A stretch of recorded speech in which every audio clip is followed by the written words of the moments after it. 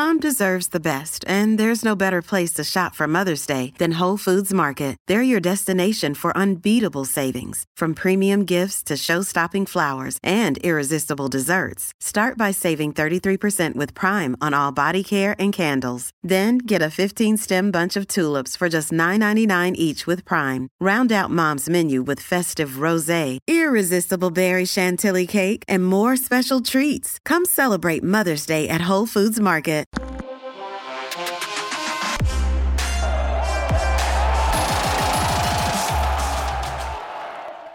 The Blue-White Breakdown returns. I'm Bob Flounders, and we have back for the first time since mid to late December, the one and only David Jones, and thrilled to have him back. We're going to talk about quite a few things, some of them Penn State related, maybe some of them not Penn State related, Dave, but we haven't had a chance to talk to the audience, you and I together, for a while. I got to warn you, first of all. Good. Kizer has not had his run, and he's resting now, but I think he's going to be unruly. So just be forewarned. All right. So should we bump up the rating of this podcast to like R, or is it still PG-13? What's going to happen when Kizer wants rated M for mayhem? What it's going to be. That is fair. I don't blame him. Right now, resting. I hope soon gonna be trouble. I hope there is a nice long walk, run in the future. Yes. Romp in the snow. We're gonna get rolling on this. So it is all about your dog, and it always should be. Dave, I'm gonna read 5 names off. Oh, is this like Roy Firestone as a word association? I'm gonna give you 5 names. No, you don't have to comment on all 5, but after I say the 5th name, what's the first thing that jumps out to you? Ready? Okay, let me do it to you first. Regret. Your thoughts? I've had a few. All right, you ready? All right. Okay, you're going to pretty much figure this out right away. Here we go. John Donovan, Joe Moorhead, Ricky Ronnie, Kirk Ciarrocca, Mike Yurcich. What strikes you about those 5 names? They all got whacked. And now the made man is your new man crush. And I want you to just admit it for the people out there. You've got a serious man crush for Mike Yurcich. It's not a man crush yet, but he's going to leave, Bob. He's going to leave you just like he leaves everybody. He won his opening press conference with the media. I thought it was very impressive. The guy's a football guy. A refreshing approach. A lot like Joe Moorhead in some respects, in that very comfortable talking with the press, can answer any question, can handle himself. I never thought that Kirk Ciarrocca was super comfortable doing that. I thought he obviously did a nice job, but I think Mike is on a different level when it comes to talking offensive football. You can ask him anything and he will go into detail, much like he did, Dave, on Tuesday. But I haven't had a chance to talk to you. I know that you've probably written about it a number of times, but this morning. But I would just say this though, and just 1 year for Kirk Ciarrocca. How surprising was that for you, or maybe not surprising, given the way that the season played out? Well, it was surprising because it's 1 year. Even Donovan got a couple of years. He did. And it's not like Donovan performed, although he had some handicaps that nobody else did based on the offensive line and the quarterback. He was kind of forced marriage with. That didn't really fit the system. But even he got 2 years. So that was surprising. But, when you thought about it, these days, if you don't jump on something that you see right away with all the transients in coaching, all these guys can make so much more money with one step up the ladder. The head coaches have to react all the time, and they have to act proactively. I think that's what they're starting to do now. They're starting to think, we're never going to have the days where Fran Ganter stays behind Joe Paterno forever as a lifetime coordinator, where Larry Johnson, where you can keep somebody like that in the stable, or even Ron Vanderlinden for a long period of time, for a decade or more. It's over. because the money precludes that. The money in assistant coaching precludes that. Well, what was Mike Yurcich making? I mean, he was making $1.5 million, which was a 10% decrease from $1.7 million, which he was making as a coordinator. You've had all of these crazy coordinator salaries. Dave Aranda, what he was making before he took the Baylor job. What was he making? $2 million or something? Yes, yes. At LSU. What about my man Bo Pelini? What was he making at LSU? Because he earned it. Dave, he earned it. he got. Speaking of whacked, yeah. Yeah, so I think when I thought about it, Franklin has to be proactive, as a lot of guys do. And to your point about how easily he spoke to the media, I don't know if you read what I wrote this morning, probably not. But what I wrote about is that he just looks like a head coach, doesn't he? He looks like an eventual head coach. He looks like he's polished. And that's in a number of categories. He looks like a salesman. He can sell recruits. He's probably great in the living room with families. He's probably going to be great at selling donors. College football is so much a sales job compared to the pros. Well, your pros, it's about acquisition and player development or player appraisal, wouldn't you say, compared to college football? Right. Right. And maybe salary cap issues, and it's got very little to do with sales. I mean, if you know what you're doing, that will come through. But in college football, a guy like Mike Yurcich can go a long way simply because he can sell to a number of different strata that you have to in college football, and it's not all about the X and O's. I mean, it starts with that, but it's got all these other ramifications, and that's a huge contrast between Yurcich and Ciarrocca, who you could never see as a head coach, could you? You could never see him as a head coach. I think, especially not maybe at a name program. Yeah, maybe in the MAC. The head coach in the MAC, right. He could be a head coach in the MAC, like Lance Leipold. He could do that, but Lance Leipold isn't getting a job in the bigs at the high major level, at the Power 5 level, substantially because he's not one of those guys. Right. So this is a guy I see as a coordinator rental, not a coordinator purchase, especially if he succeeds. If they have a big year, either this year or next year, he's out of there and he's going to be a head coach. Dave, you led me right into my next question for you. It's beautiful. James Franklin makes this move. It's not just about what Penn State's offense looked like on the field in 2020, and it was not often pretty, but he's got to keep future recruits in mind when you talk about selling Penn State football. He's got to produce an exciting brand of football, not only for the fan base, but 40 points a game, the explosive plays, not playing sloppy football. He's got to woo, 4 and 5 star recruits, because this latest class was okay by his standards. The next class could be very good, but he's got to keep those guys. And I think they want to see an offense that they want to play it. And I think that's one of the reasons why maybe he pulled the plug early on Kirk, because that was not an exciting offense. And what do you want in a recruiter at this level? I mean, what do they need right now? We talked about it yesterday on the phone. God, it sounds like something you'd hear on CBS, doesn't it? We talked about this before the game. They need a take the top off the defense wideout, and they don't have one. You could say Jahan Dotson is, but he really isn't. He doesn't. He's close, but he doesn't have that burner speed that you need out on the outside. You're not going to have to devote a safety over the top to him, probably. We're going to save this for the fall, Dave. And if Jahan takes another step forward, we're going to over and over again. Just I know. Fire. But would you agree right now? Well, I mean, he did lead the Big Ten in receiving yards. He was fairly dynamic, and he has progressed every year at Penn incredibly. State. Yeah, he has. Yeah. So I would not discount him taking another step forward. But is he like KJ Hamler, scare you to death? Right.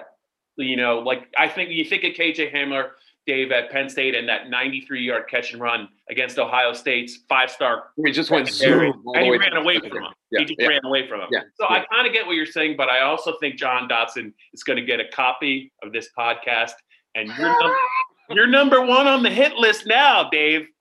So all right, go ahead, dig that hole. Take a stance. Do you agree right now?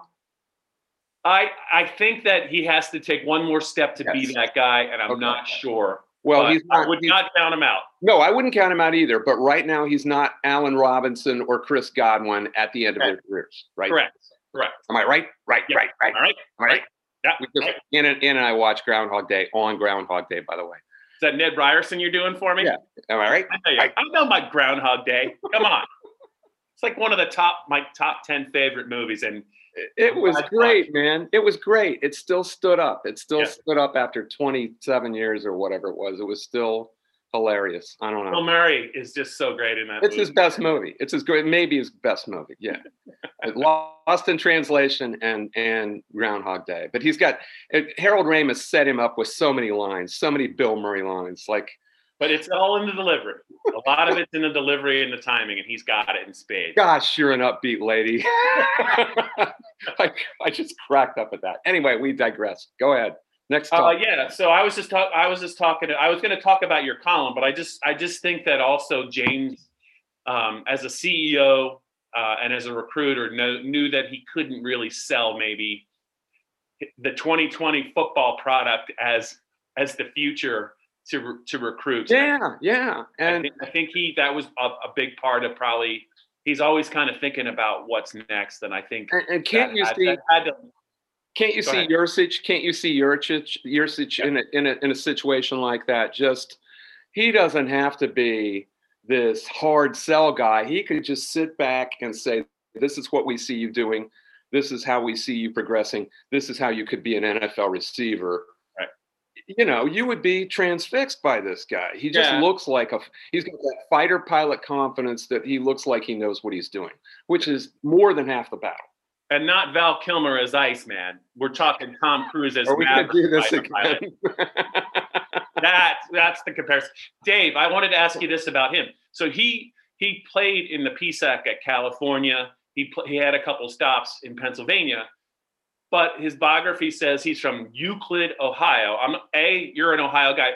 Where is that? And when I was listening to him, he sounds like he's from Northeast Pennsylvania. Is Northeast Pennsylvania and Euclid, Ohio, are they similar in terms of? No, you just whack whack the top off an area from, let's say, Scranton, Wilkes-Barre, all the way across to Fort Wayne, Indiana, and they all talk the same. He sounds like he was from Scranton. I went to Scranton. I'm like, this guy might have went to the U. Like sounds like he's from the coal region. Well, all of those people, my wife and I have like a hobby where we try to figure out where people are from before we know.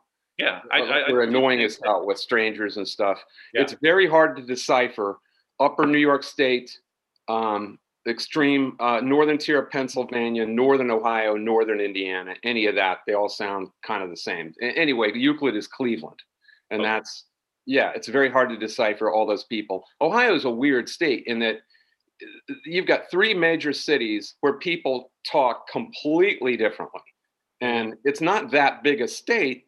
And yet Cleveland sounds like what we just talked about, that kind of nasal, kind of flat A's.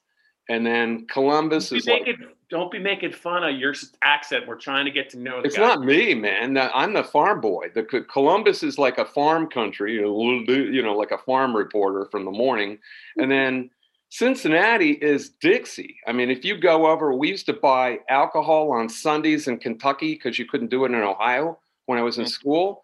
And you in Cincinnati, you go over the river and man, the little girls at the convenience stores like, thank you, come again. It's completely, it's like Dixie. It's like you're going down, you got three completely different voices in Ohio. Take me through a Dave Jones high school senior alcohol purchase across the border. What were you buying, Dave? I was a total dork, Bob. I know that's hard for you to imagine, if you say wine coolers, Dave, it's over. You're out. You're out. I had a fake ID and we went to the beer stube down on campus and you could get in with the fake ID there. when you were 18, and the beer stube was like this total slop house on the Ohio State campus. What were you buying? You could get 3-2 beer. I think it was legal with 3-2 beer but I was getting in there at 17. Did you have 3-2 beer in Pennsylvania? I don't even know. So when I was like 18, it was still 21 in Pennsylvania, but in New Jersey it was 18, and I was like 10 or 12 miles from Phillipsburg, New Jersey. I thought you were going to say you were just like 10 or 12 when you went over the border into Jersey. Well, so it was not a far journey for me to drink or buy beer in Jersey, but those were good days. I love reminiscing. But was that 3-2 beer? I think essentially it was. I'm trying to remember. Yeah. I'm trying to remember what I drank. I just know I drank it real fast because it just seemed like the thing to do. And a lot has changed. And a lot has changed since then, right?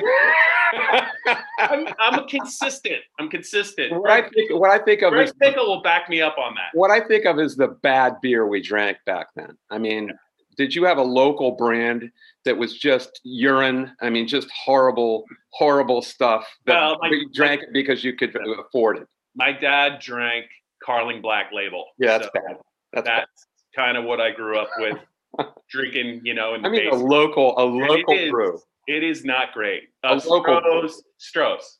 Well, that's a Michigan beer, man. Well, they had a Stroh's plant though in Allentown. Oh, okay. Well, but it's kind of a regional beer. We drank this stuff called Gambrinus. I know you've never heard of that. There was a beer we got at the Pace High. Oh, we got Iron City Light before. I like Iron City Light. Don't mock it. Oh my God, that was just piss. It was horrible. But you could get a case. You could get a case of that for like $3.95. I'm not kidding you. Yeah. At the Pace High Carryout. It's a gourmet beer now, Dave. Hey, so Penn State fans, this is some of the banter you can expect from Dave and I in the off season. Who knows? We're probably going to talk a lot about boozing because there's not a lot of football on the docket now that signing day is over and we're not sure about spring practice. So if you just want to subscribe and listen to us on the Blue White Breakdown, we're halfway home on this issue. We talked already about a little bit about John Donovan. We've talked a lot about Mike Yurcich, his roots, and we've talked about beer selections when we were much younger. Dave, let's pivot to something you wrote about. This is a Thursday afternoon as we talk about it, and you already touched on it. But the bigger question is Mike Yurcich. he had some good players at Texas last year. He had Justin Fields in 2019, and Oklahoma State had some pretty good offensive talent pass through there when they were playing pinball football in the Big 12. When you look at Penn State's skill talent, what jumps out to you? Obviously, he's got to get Sean Clifford, I think, to play better. What jumps out to you, though, as far as maybe something he's really going to have to focus on in spring, based upon what you saw in 2020? Well, he does not need a quarterback. You heard his answer. When I think it was you asked him about a running. Did you ask him about how much to run your quarterback? That was somebody else. No, that was Richie. That was Rich Scarcell. Yeah. I thought that was an interesting answer. Yeah, it was, because he is not known as somebody who needs to run his quarterback. And he said what all coaches say is when you can get a hat on a hat and 11 on 11, that's what the running the quarterback gives you, especially in the red zone. But he is not a guy who's going to, like Shirako, who's going to run, or Urban Meyer for that matter, who's going to run his quarterback 15 times a game. He doesn't like it. He doesn't want it. He wants Mason Rudolph didn't do that at Oklahoma State. He wants his quarterback in the pocket, getting the ball out, flinging it out there, and taking shots downfield vertically. It's about pushing and pulling the safeties in the middle of the field, play action, establishing. It's not like it's a constant aerial circus. It's not. He wants to power run and then set up the vertical shot between the hashes downfield. There was another question about throwing to the sideline because of the wider hashes in college football, because that's what he mentioned that's what they give you. But from everything he's done in his career, he wants to hit that skinny post down the middle for the big chunk play, hopefully a touchdown. What they're missing is right now, unless Jahan Dotson does not develop, and he might take that leap because, like you said, he has developed. He's listening closely, Dave. Be careful. Yeah. Go ahead. I think he wants that guy, and he'll try to make Dotson that guy, and maybe he will be that guy. But he needs that guy to scare the deep secondary, because he does not want those guys in run support. And that's kind of the problem you've had with Penn State the last couple of years. Would you agree that they've had too many defenders in run support because they're really not scared of the deep shot, right? Yeah. You have to really go back to when they had, when they had defenses on tilt. They had a running quarterback in McSorley. They had a back like Barkley who could run or catch, and they had a matchup nightmare at tight end in Gesicki. And they had Godwin and even Hamilton. It was really hard. It was really hard, I think, to you were so worried about Barkley that you had to pick your poison. And Moorhead was great about exploiting the matchups that were there. And he was great at in-game adjustments to exploit those matchups. And this Penn State offense is just not that far along in terms of balance and talent. They have some young players. They have some young tight ends and young running backs. But Dave, I think it does really start with the quarterback making the right decisions, getting the ball out on time, not turning the ball over. And I think you'll see them take a step forward. But to your point, I don't necessarily look at this Penn State offense right now, and at all of the skill possessions included, I don't necessarily consider them maybe a fast offense, because I think they're talented. But I don't know how many, with the exception of Dotson, I don't know who are the other game breakers. Like, who are the other guys that could take it 50 yards? Dotson did it. Maybe it's a couple of those young receivers that we saw glimpses of. Yeah, maybe it is, but that's something he's got to identify. And I think between that and getting Clifford better, because I think Clifford has to play better. Because I don't know that there's an option B right now. There isn't. They got Taquan Roberson, who's under 200 pounds and hasn't done anything yet. He is not. Let me tell you, he is not a Yurcich quarterback. Yeah, just and not. They got Christian Veilleux, who's a freshman. It's really. I wonder maybe if they're not done adding players via the transfer portal, because it just seems like if anything happens now, I don't know where they turn. We'll see.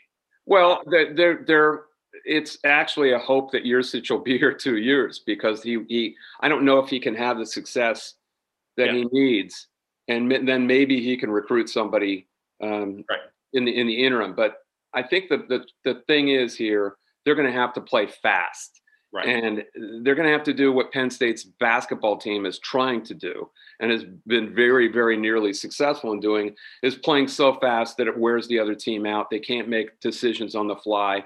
They can't get the right personnel in the game, and they can't decide how to cover fast enough. And I'm sure he'll try to do that. He's going to run pace like we've never seen before. Yeah. And maybe it was no spring practice, but Penn State's offense was snapping the ball too often with 1 or 2 seconds left on the clock, taking penalties. They were not playing fast. So I think James wants to get back to that. And I do think that will cause problems, I think, for defense. Dave, 2 quick points for you. Ready? This one's a question. I think it's right in your wheelhouse. I wrote it down. Dave Jones, how loud are Alabama practices about to get with the trio of Nick Saban, Billy O'Brien, and Doug Marrone coaching the players? And OB and Marrone are big buddies. They're like that, and they're really they will push the envelope and they get after your ass. So and Saban's also a little bit like that. Bob, so it's gonna be like us with Nick Horvath. You better be ready to be coached hard.